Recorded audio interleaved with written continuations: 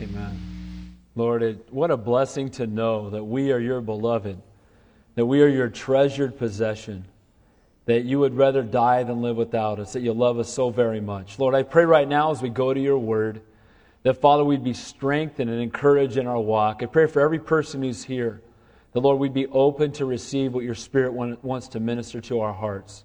Lord, we love you, we praise you, we worship you. In Jesus' name we pray, and all God's people said, Amen. God bless you guys. Welcome again to Calvary Chapel. If you don't have a Bible, raise your hand because you will need one. Just raise your hand. We'll be happy to loan you a Bible. As I say every week, if you don't have a Bible at home or you like that one better, please feel free to take that home as our gift. Right? We need to read the Bible and spend time in God's Word daily, and you can't do that if you don't have one. So again, just raise your hand if you need a Bible. If you have your Bibles, turn to 1 Corinthians chapter 10. We're continuing our verse-by-verse study through the New Testament. I want to encourage you to pray about coming out on Wednesday nights. We're going through Deuteronomy right now. It's a great book. We're in chapter 6 this coming Wednesday, so I want to encourage you to pray about that. And if you're not involved in the couples ministry or the women's study or the men's study, be praying about getting involved with those as well. Well, Corinthians, if you haven't been here, I want to just catch you up. Corinth was one of the most, if not the most, wicked city on the planet during that time. And Corinth was a city that was known for idolatry and sexual immorality. But it was also a city where Paul had planted a church, and the church was flourishing and growing. But over time, what happened, sadly, is that Corinth, the church became more like the city instead of having an impact on the city. And so now Paul's writing this letter to the people in Corinth. He's exhorting them. First, he's responding to things he heard that were going on. That they being caught up in idol worship. They were caught up in sexual immorality. They were caught up in chasing after the philosophers of the day. And he was giving them instruction. And then we get to chapter 7, and he begins to answer questions that they had written to him. Questions about marriage in chapter 7. And in chapters 8, 9, and 10, he's been addressing the question of liberty as Christians. As Christians, we've been set free from sin and death. We're new creations in Christ, and we have liberty in the Lord. But there are some restrictions that go with that liberty. And we want to make sure that we have a heart before God that the most important thing in our life is not having our freedom, but glorifying God in the way that we live. And we saw it so clearly in chapter 8, the question was, can we eat meat sacrificed to idols?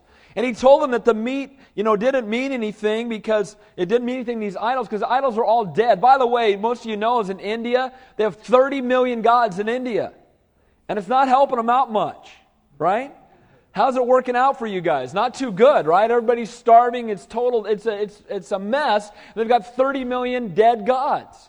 And the reality is that Corinth was much like that, a bunch of dead gods, but no spiritual growth.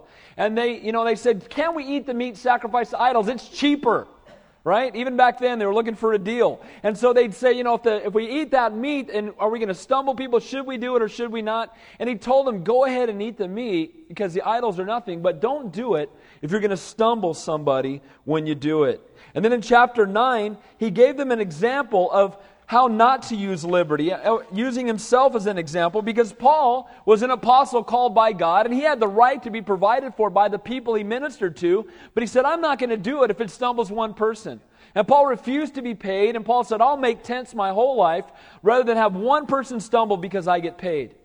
And then we got to chapter 10 last week, and we went from the good example of Paul to the bad example of the children of Israel, who forsook the Lord in spite of all of His blessings. And just by quick review, if you remember last week, he said you guys were all under the cloud. Remember we talked about the cloud being a picture or a type of the Holy Spirit. The cloud was giving them refreshment or relief from the heat of the day. And all they had to do to be in the center of God's will was walk under the cloud. All they had to do was look up, see the cloud, and follow it. And we think, man, wouldn't that be sweet? Wouldn't you love it if you got up in the morning and you went outside and there was a cloud over your car and you just had to just drive underneath it all day and you knew where you were supposed to go? But here's the reality. I believe we have something greater than the cloud. We've got the Holy Spirit living inside of us. Amen? And it's 24 hours a day, 7 days a week, and He gives us direction for our life, and all we need to do is follow Him. And so they were all under the cloud. They had God's covering. They'd been protected from the heat. They were led to the land of promise. And they also had the pillar of fire. that brought warmth and illuminated the darkness. They'd been delivered from bondage. They'd all passed through the Red Sea. They'd seen God's mighty hand when He opened the Red Sea up, and they went through it. And they were delivered, but the enemy was destroyed. The Red Sea is a picture of water baptism, but I believe in this case it's also a picture of the cross, because we talked about Moses stood up, and as he stretched out his hand, holding the rod in his hand, it's a picture of the cross, and the sea parted. And it's interesting that some were delivered through the Red Sea and others were destroyed. Some were brought out of bondage and set free, and others were brought into judgment. And that's what the cross does. It either delivers us or judges us if we reject it. And then he also said, you have manna falling out of the sky, and you got water coming from the rock, and you're so blessed by God. And the children of Israel, if you were here, we went through Numbers, they're so blessed by God. God's done so much for them, but sadly, they still went their own way. And you know what? We're more blessed than the children of Israel ever thought about being. Amen? The children of Israel did not have the completed Bible like you and I have. The children of Israel did not have the Holy Spirit living inside of them like you and I have.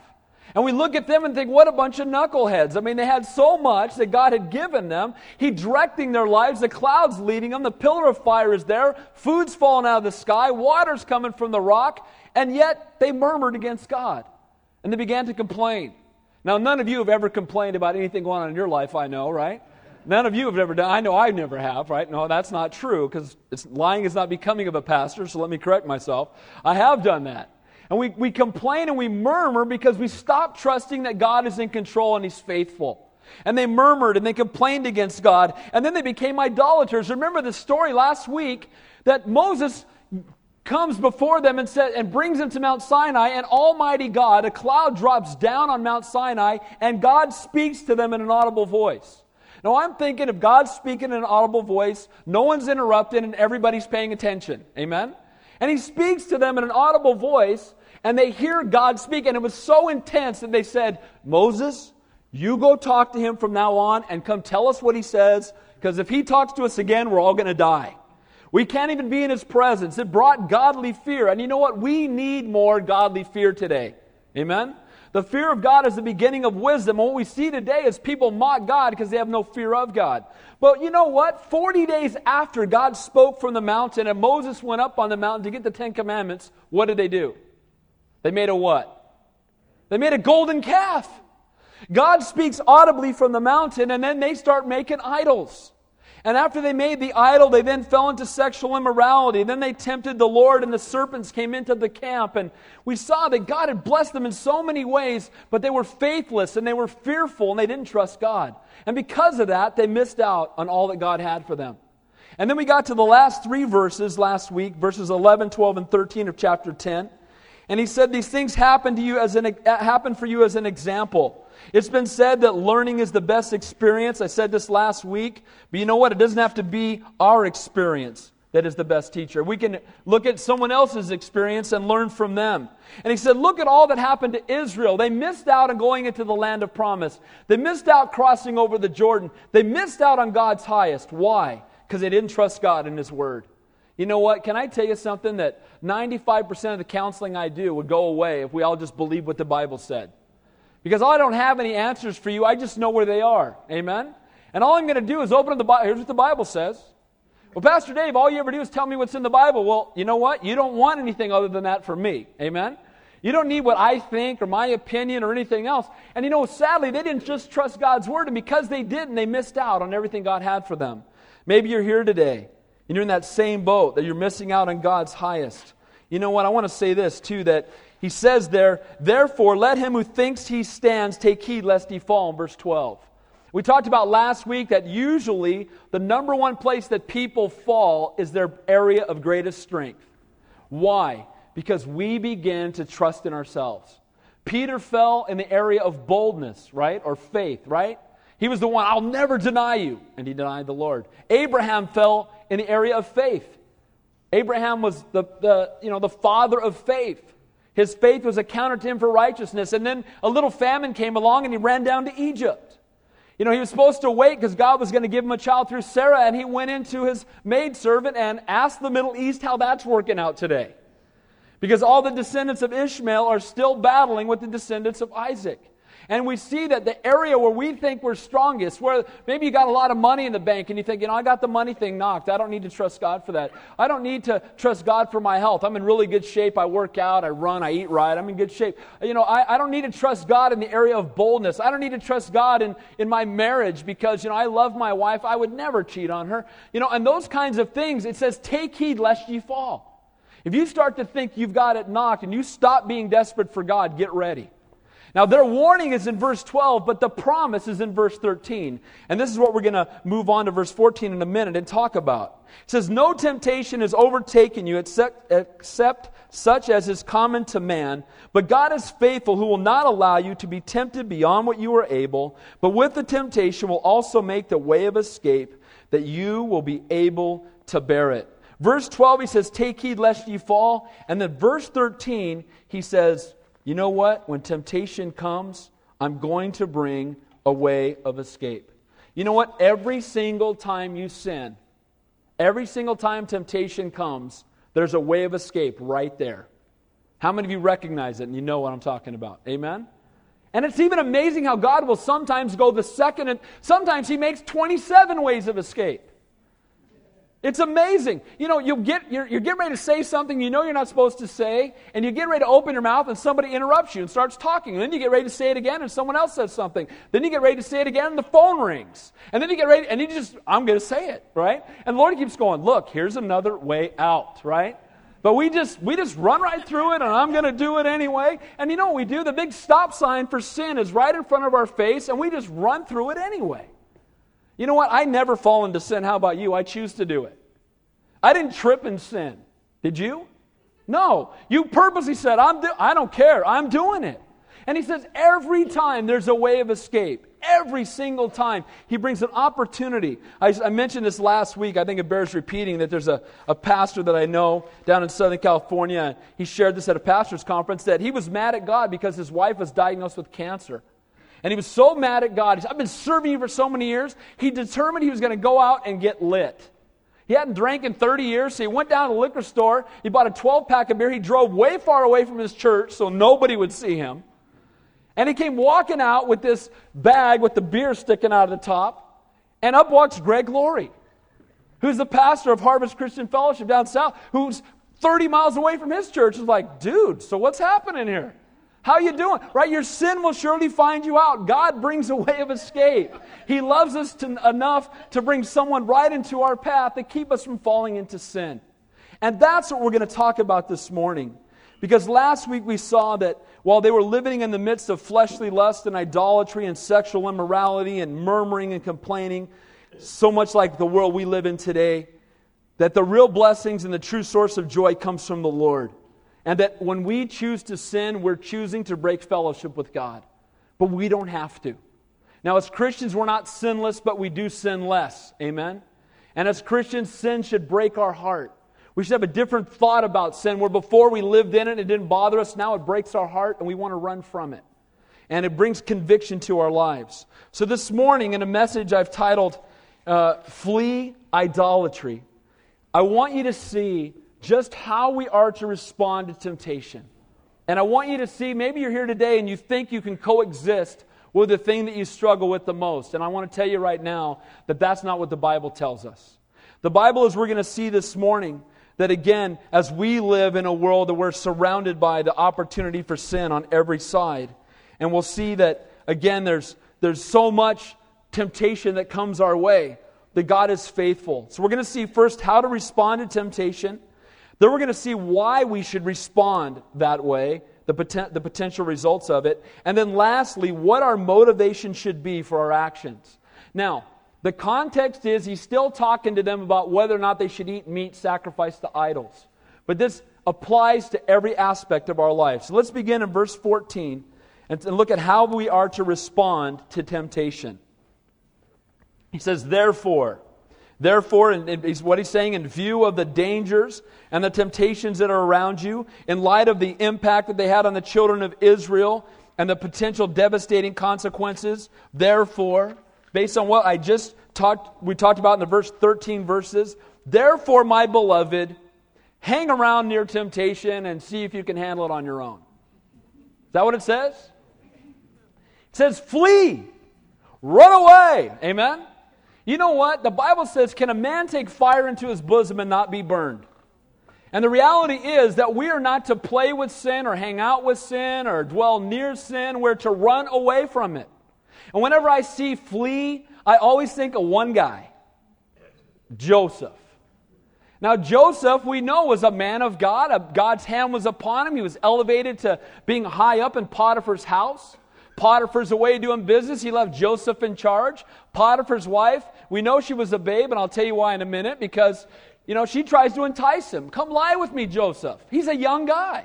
Most young guys are like, that sounds good, right? Joseph's like, no, I'm honoring God, and I'm not going to do it. And she grabbed him and tried to pull him into her bed, and he left the coat behind and left.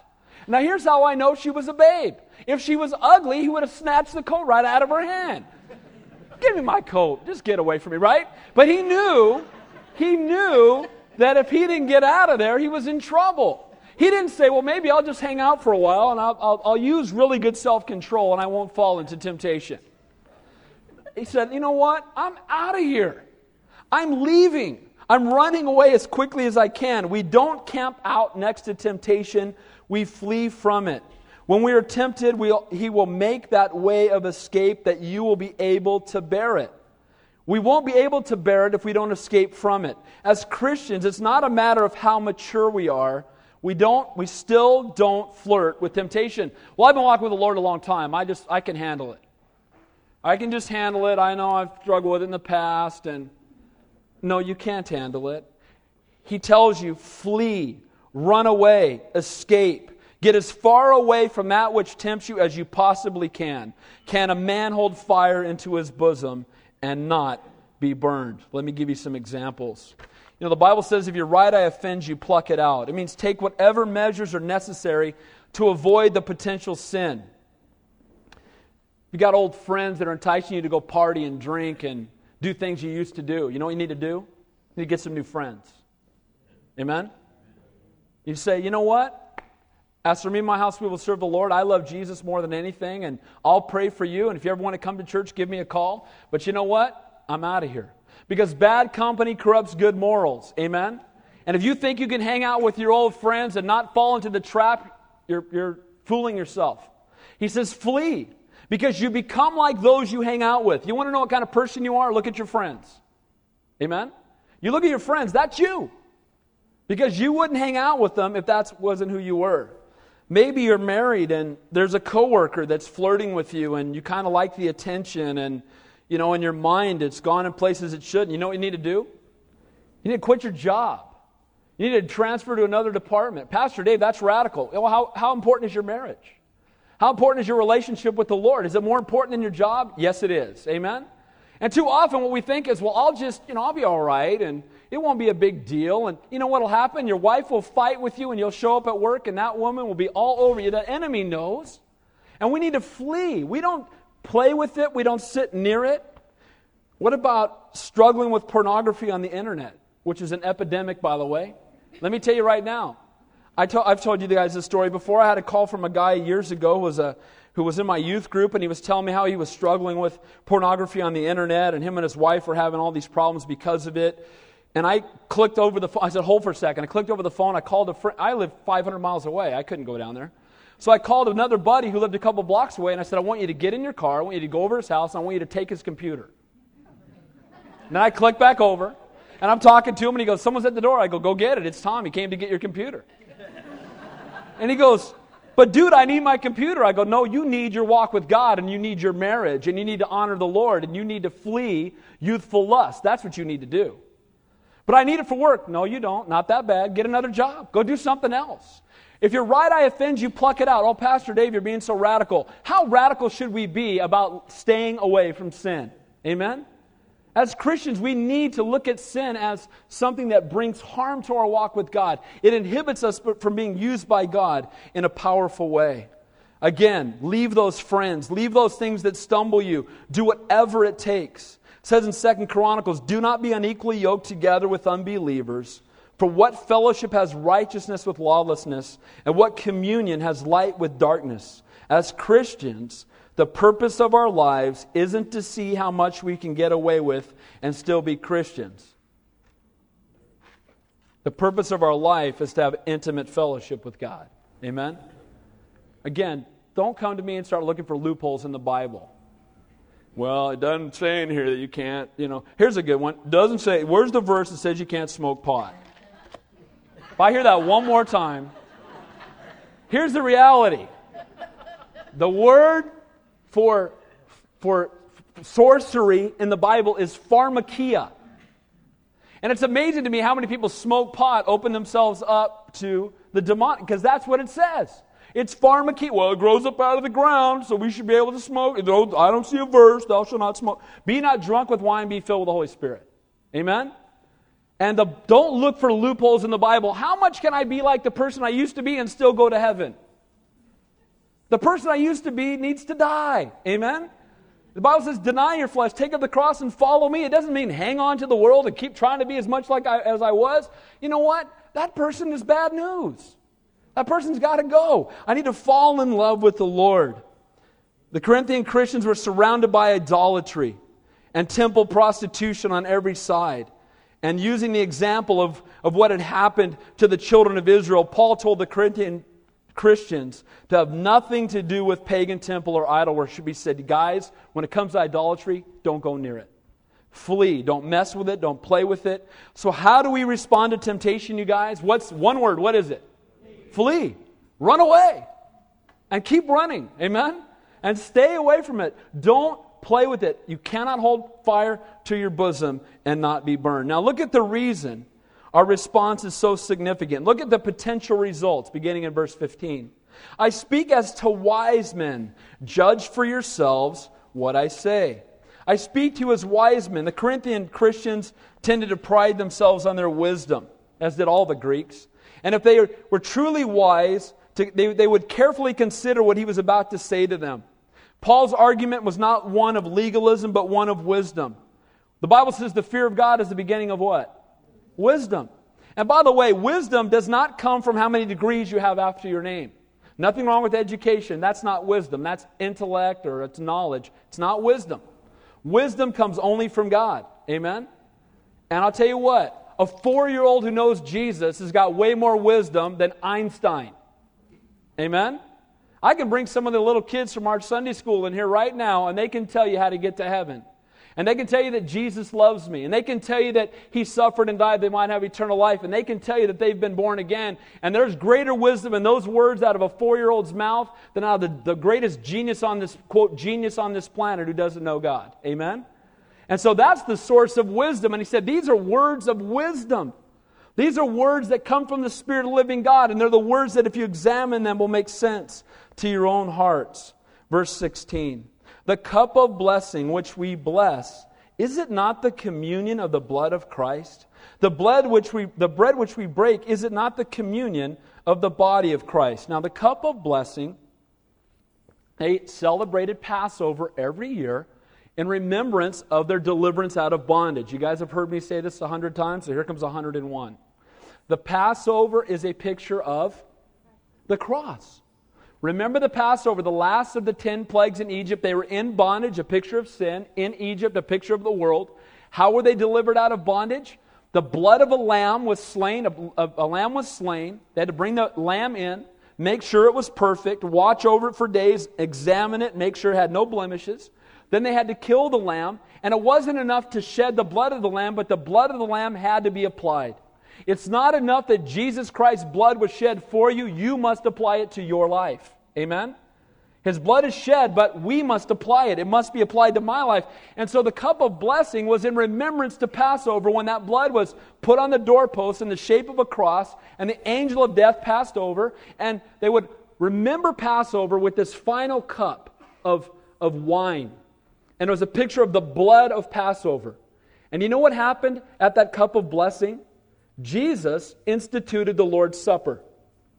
And they'd been drinking this blood of the Passover, this cup of blessing, this wine that represented the blood of the Lamb. And He finally said to them, after hundreds of years of celebrating, He says, guess what? This is my blood. You know that Passover blood? It all points to me. That cup of blessing points to the cross. And he says, this cup of blessing, is it not communion of the blood of Christ? The bread which we break, is it not communion with the body of Christ?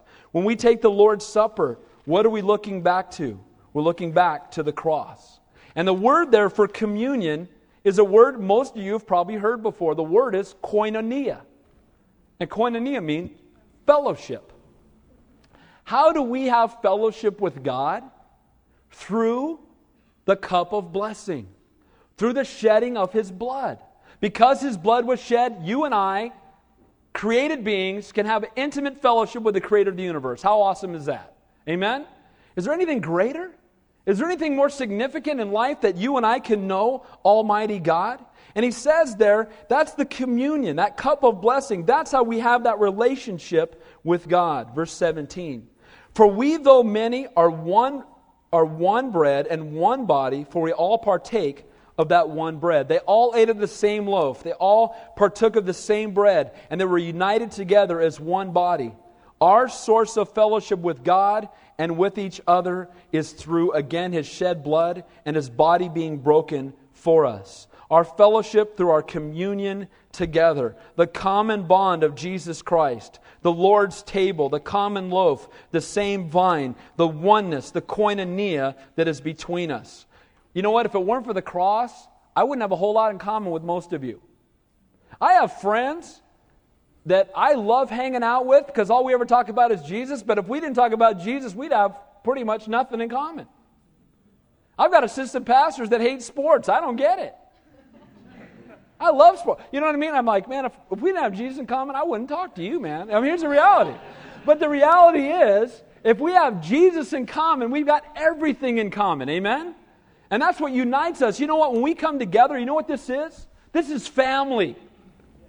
We're not just hanging out at the Elks Club. We're not just a bunch of, whatever. We are family. We are brothers and sisters in Christ, and we're united through the shed blood of the cross and that common fellowship that we have in His body that was broken for us. And that's what He's telling them. That's where our commonality comes from. That's what unites us together. And then He says in verse 18, observe Israel after the flesh. Are not those who eat of the sacrifice partakers of the altar?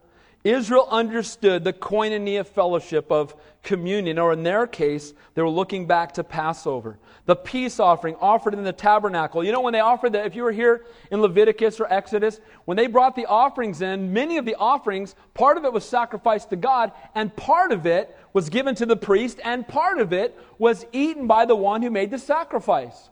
And they were basically sharing a meal with God. They were united to the priest. They were united to God in their sacrifice. And the same has happened for us. We've been united to God and united with each other through the sacrifice of Jesus Christ's blood upon the cross. What can wash away my sin? Nothing but the blood of Jesus. And that's what makes you and I new creations in Christ. And that's why we have so much in common. And he says there, who eat of the sacrifices, they're partakers of the altar. Look at verse 19.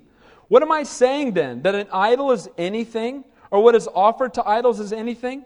Rather, that the things which the Gentiles sacrifice, they sacrifice to demons and not to God. And I do not want you to have fellowship with demons. He says here that idol worship is demonic. Now, I want to tell you that I know that for a fact, first of all, because the Bible says it, but I know it for a fact because I saw it in India. Right next to my hotel was a shrine. I don't know how tall it was. It was pretty good size, probably 15 feet high. And inside this shrine, you walked in and they had all these guys burning incense and doing all this stuff. And it had a black-faced idol with horns growing out of its head, and it had a baby in its hand that it had taken a bite out of. It had flesh in its mouth and blood dripping down its chin, and they're worshiping it. And I have to confess to you, if I'd had a sledgehammer, I'd be in jail right now, because I'd have pulled an Elijah on that stinking idol. I'd have just went in there, you know what I mean? Tell my family I love them. I'm going, I mean, the reality is, it just breaks your heart to see what people will worship rather than know the true and living God. And he says here that idol worship is demonic. People do it unaware, but guess who they're worshiping? If you're not worshiping God, who are you worshiping? Who do you think set up all the idols of Hinduism? Who do you think's behind that? There's no doubt. It's Satan. And what happens is you see these people and they're trying to find hope and they're crying out to these things that they carved out. I mean, it amazes me. Can you imagine chiseling something away for 2 weeks, then putting flowers around it and bowing down and worshiping it? It's insane. And sadly, though, he says, that they're sacrificing to the devil. They become connected and intimate with Satan himself. Paul had already said that idols were nothing, that idols are in and of themselves simply stone or wood or metal object, but they're also conduits of worship of the demonic. You know what? We become joined to whatever we worship. Whatever you worship, you become joined to. It becomes the passion of your life. If you worship your job, it's going to be the passion of your life. If you worship stuff, it's going to be the passion of your life. If you worship idols, it's the passion of your life. But if you worship Jesus, He'll be the passion of your life. Amen? And I don't mean just singing a praise song on Sunday. I mean worshiping Him 24 hours a day. You know what? We're to pray without ceasing. And I truly believe that people say, that's impossible. I don't think so. He wouldn't tell us to do something that was impossible. Amen? I believe we ought to wake up with prayer on our lips and praise on our mouth. And we ought to just leave it. I used to use the analogy with youth group. It's like I call up God when I wake up and I just leave Him on speakerphone all day. Amen? And just walking through the grocery store singing praise songs, right? In your car, listening to worship, just focused on God 24 hours a day. You become joined to that which you worship. And sadly, they'd become joined with the devil because what they were seeking after and what they were pursuing were these false gods, these false idols that were demonic in nature. Verse 21, you cannot drink the cup of the Lord and the cup of demons. You cannot partake of the Lord's table and the table of demons. You know, Bob Dylan can't sing, and I have no idea why he sells any records, but he sang a song, You Gotta Serve Somebody. How many have ever heard that song before? Right? And the lyrics were good, his voice just kills me. Gotta serve somebody. I don't get it, right? But here's the thing. That song is so true. We're all serving somebody. Amen? It may be the devil, it may be the Lord, but you're going to serve somebody. There's somebody that you're passionate about. There's somebody that you're following. And it says there, you cannot serve the devil and the Lord at the same time. And too many times we think we're a special case. You know, it's okay. I mean, I'm just kind of unique. I can still go and party with my friends, and I can still go and be involved in all the old sin I was involved in before and serve God, and it's just not a conflict for me. I've got a special case with God. No, you don't. The reality is that you cannot serve God and mammon. You cannot serve God and the world. You cannot serve God and the devil. And the application for you and I today is that though we might have liberty to do certain things, that liberty is not permission to sin. I may have liberty to go into a bar and order a Coke. But if stuff's going on in there that I shouldn't be around, then I shouldn't be there. Amen? By the way, I'm going to get in your kitchen. Might as well. I mean, people don't like me, right? It's all right. Here's the reality. There's no reason a Christian should ever be in a bar. I don't get it. What happens in a bar? You get drunk or you try to hook up. And neither one of those things is appropriate for any of you guys. Amen? And too often we think, well, that's my old life and I'm just hanging out with my friends. If your friends are hanging out in the bar, you're hanging out with the wrong friends. Be not drunk with wine, be filled with the Holy Spirit. Amen? Seek after God. Pursue Him with your whole heart. And again, I have no business being where God is not being glorified. We don't need spirits. We've got the Holy Spirit. Amen? Isn't it amazing how they call alcohol spirits? They don't even try to hide the fact that they're trying to fill in for something that they can't. The Holy Spirit. The Lord's table or the table of demons, choose one. Choose one. Which one do you want to follow? Where do you want to be fed? Where do you want to be nourished? You want to be nourished by the things of the world or by the Lord? And I can't hang out with demons on Saturday night and come to church on Sunday and expect things to be hunky-dory. You know what? I have to confess to you, I remember being in high school, and there were times when I was, for the most part, the world would say I was a good kid, but there's times when I was messing up, and I would come to church on Sunday and be so convicted because I was somebody different on Saturday night, and that's just not right. Amen? We need to be sold out for Jesus every single day. You can come here and fool the pastor. You can come here and fool each other, but you can't fool God. Amen? He knows your heart. Now, I want to say this. If you were out last night partying and you're out of control, I'm glad you're here today. I am. I'm glad you're here. I just hope you don't go do it next Saturday. Amen?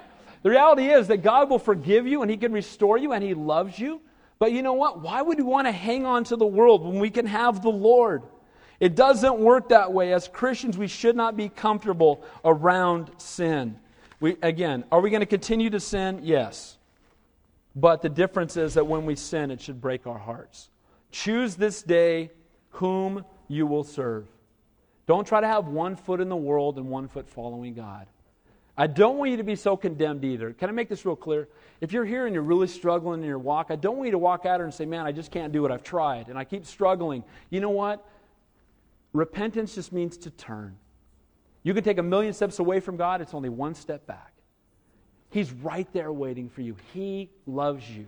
You are His treasured possession. He will never leave you nor forsake you. And it doesn't matter what you've gone through. If you just turn and say, Lord, forgive me, He will every time. Amen? And I want to encourage you, if you're struggling, don't walk out here discouraged. Be encouraged to know that the Lord loves you so much. It doesn't matter that these Corinthian Christians didn't intend to worship demons at these pagan feasts. If a man puts his hand in a fire, it doesn't matter whether or not he intended to burn himself. He's still going to get burned. And so too things like the music you listen to. Why was music created? To worship God. God created it for worship.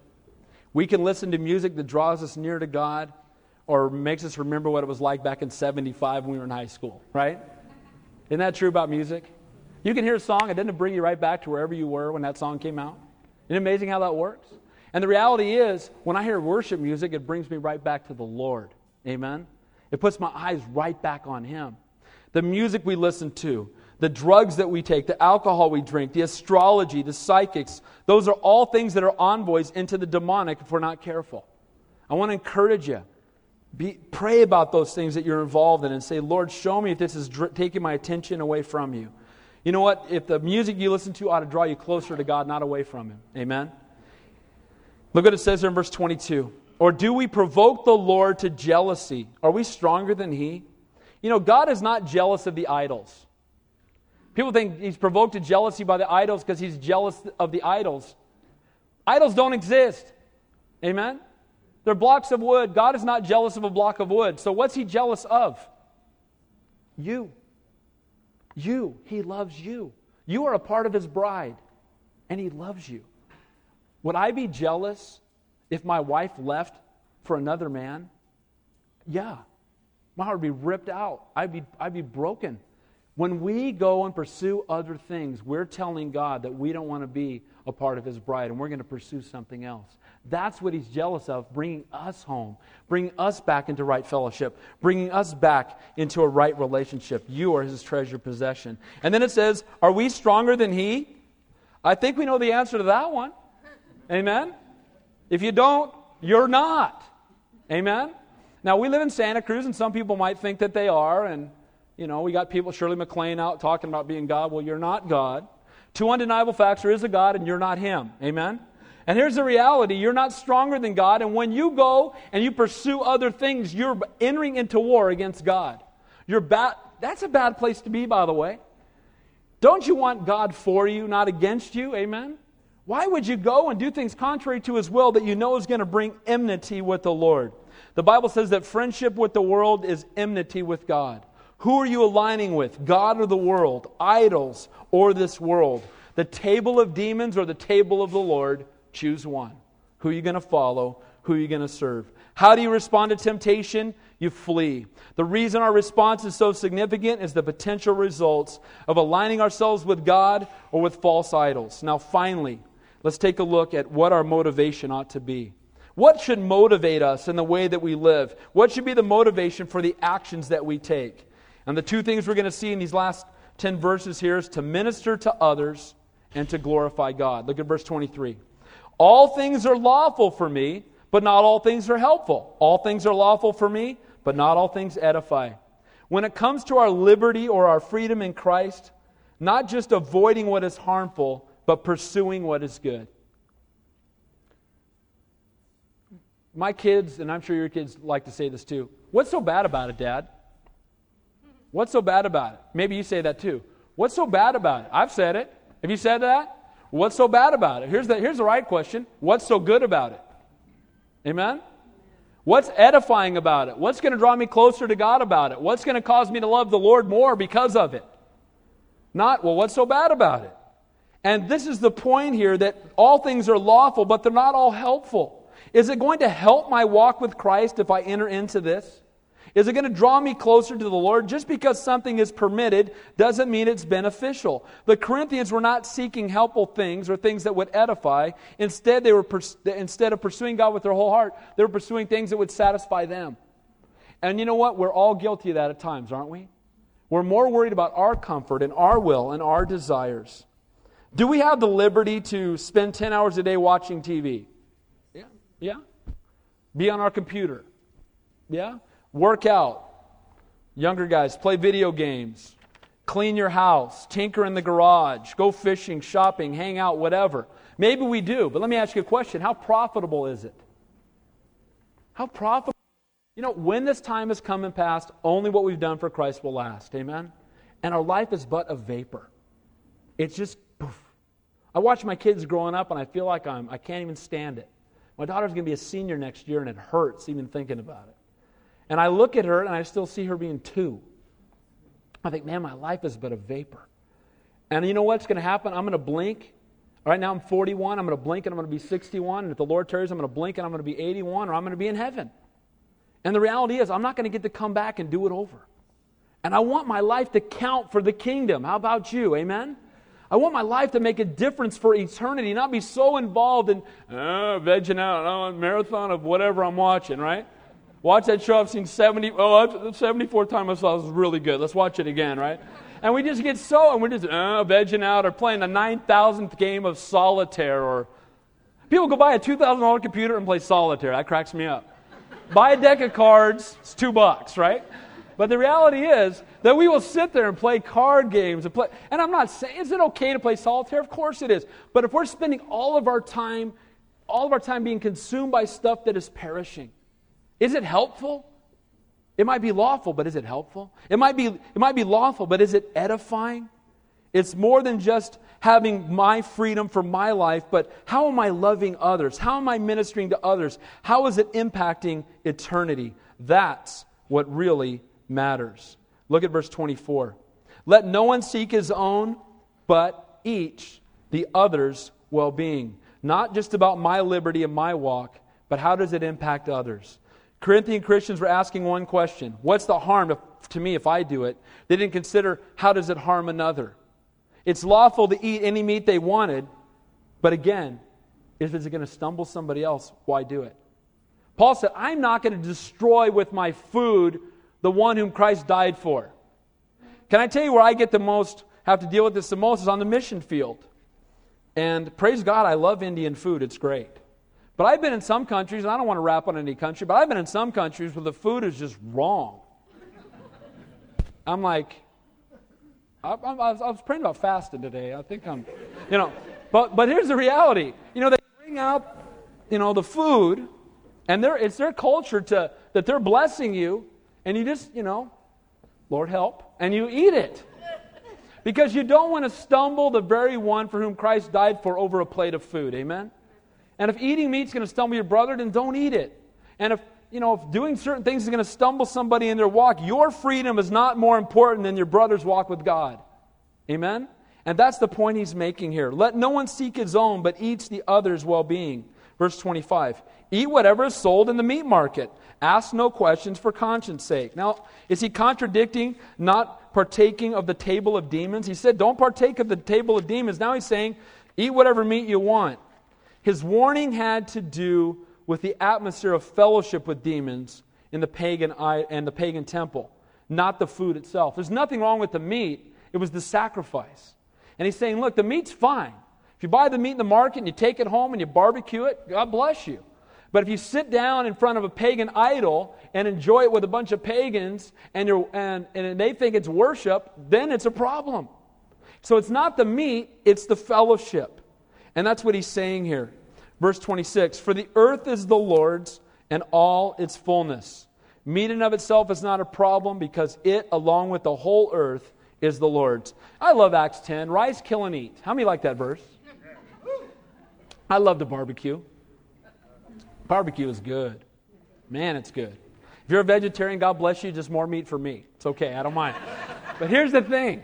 He said, rise, kill, and eat, and everything in the world belongs to the Lord, and praise God, all right? And you know what? The Lord loved to have feasts. You ever notice that? Jesus is eating a lot in the Bible. He's getting people together and they're having food, right? He even tells us that as a church we are the breaking of bread and fellowship, right? Agape feast, it's all good.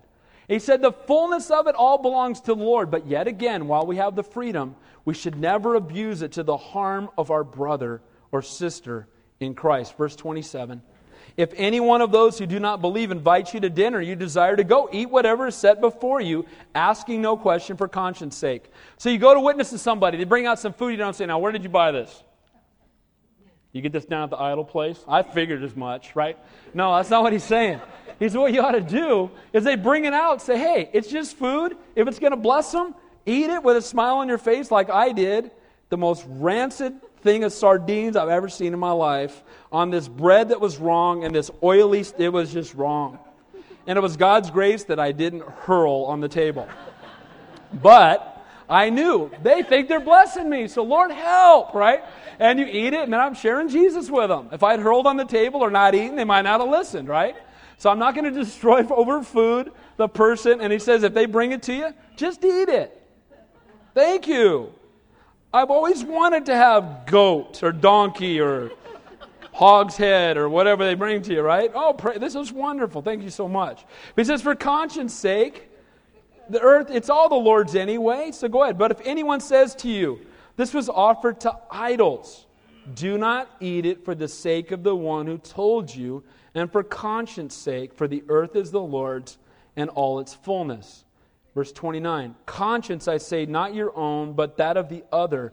For why is my liberty judged by another man's conscience? Here's what he's saying.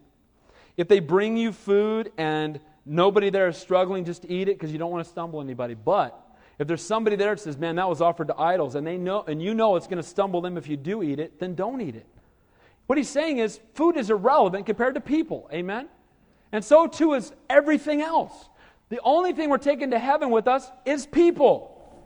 Amen? We have a credo in the office. You ask the assistant pastors about 5 times a day. The ministry is about, and they go, people. Amen. That's what it's about. Because that's the only thing that is eternal on this planet. It's people. Only thing we're taking to heaven with us is people. So don't miss out on ministering to that which is eternal over something that is temporal. Amen? And what he's saying here, if eating is going to bless them, then eat it. And if eating is going to stumble them, then don't. Why? Because it's about ministering to people. We're not to destroy with our food the very souls that Christ died for. If I'm eating a steak and it stumbles my brother, then I don't need to eat steak because everything in the world is the Lord's and I can have something else. Amen? I'll be just fine. God will bless it. Almost done. Verse 30. But if I partake with thanks, why am I evil spoken of for the food over which I give thanks? If I partake with thanks, if I eat it with a clear conscience and I offend no one else, why am I spoken evil of? Since the food itself is no problem as long as it doesn't stumble another. What he's saying is if I can give thanks and I can have a clear conscience and I know that I've heard from the Lord and I'm not stumbling my brother, I shouldn't worry about the over-legalistic person who tries to tell me what I can and cannot do. Let me make it real clear. Not stumbling your brother and not succumbing to legalism are two different things. Somebody can be legalistic and come and tell you, man, you're going, God told me you're not supposed to, And I grew up in a church where, if the women wore makeup, they were from Satan or something. And if you had a deck of cards, and they have pool tables and bars, if you got a pool table, you're going to, come on, right? And the reality is that's legalism. That's not stumbling your brother. That's somebody who needs to read the Bible and get over it, right? Amen? But here's the thing. What I would want, my heart would be that I would not even in that case, I want to err on the side of ministering to them, but don't allow, one person walking around and being the legalism police. Remember, the legalistic brother is the weaker one. We often think that the stronger brother is the one that's got all the rules. That guy must be really strong in his faith. He's got 97,000 rules. The Jews have 252 commandments. Every time I meet a Jewish guy that's really involved, we have 262 or 250, I can't remember the number. And I say, how's that working out for you? Well, we got to keep them all. How's that working out? I know 10 of them, and I know you're not making it on those. I don't know what the other ones are.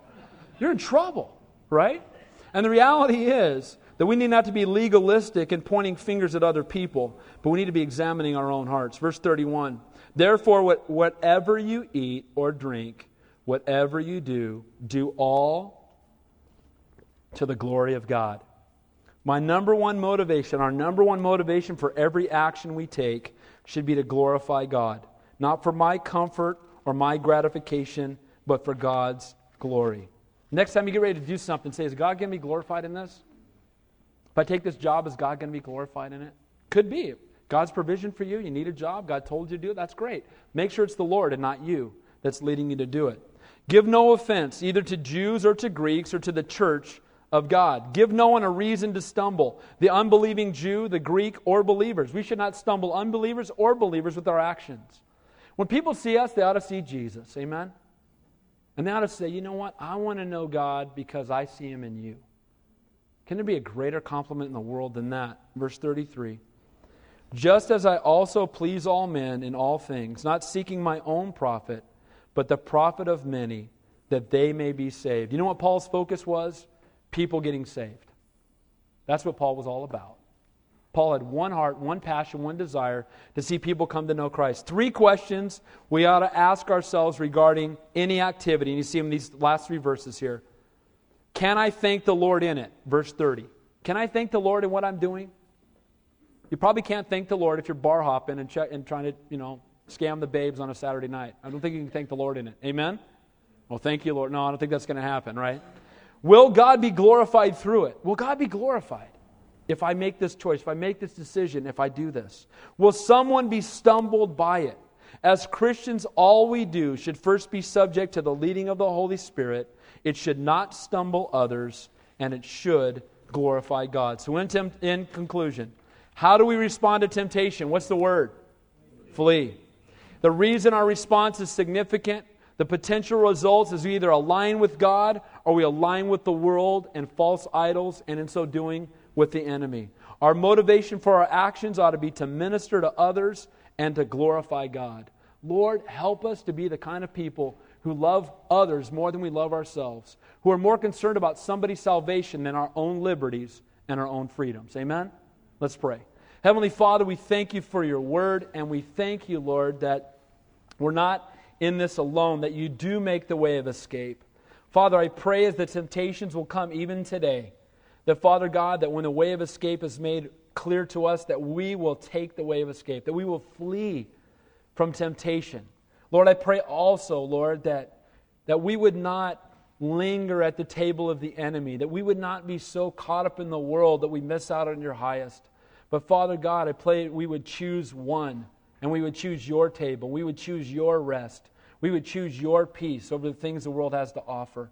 And then, Lord, I pray that our motivation would be to minister to others and to bring glory to your name. Lord, I pray it would never be about us. It would never be about us trying to have people look highly upon us. May we never try to make a name for ourselves, but may we point people to you and glorify your name. Lord, we love you, we praise you, we worship you. I do pray for anybody here that's struggling, Lord, going through difficult times, struggling with temptation, or Lord, just the consequences of sin. I pray that they would know that you love them, that, Lord, that you are so willing and faithful to just forgive them even now. They will simply come and say, Lord, forgive me. Lord, draw me close to you. We thank you that your word says you're Abba Father, your daddy. We can crawl up into your lap, and we can come near to the very creator of the universe. We love you, Lord. Strengthen us, Father, to walk in obedience to your word, because, Lord, without you we can do nothing. We ask these things in your holy and your precious name we pray, and all God's people said, amen. Let's stand and close the worship song.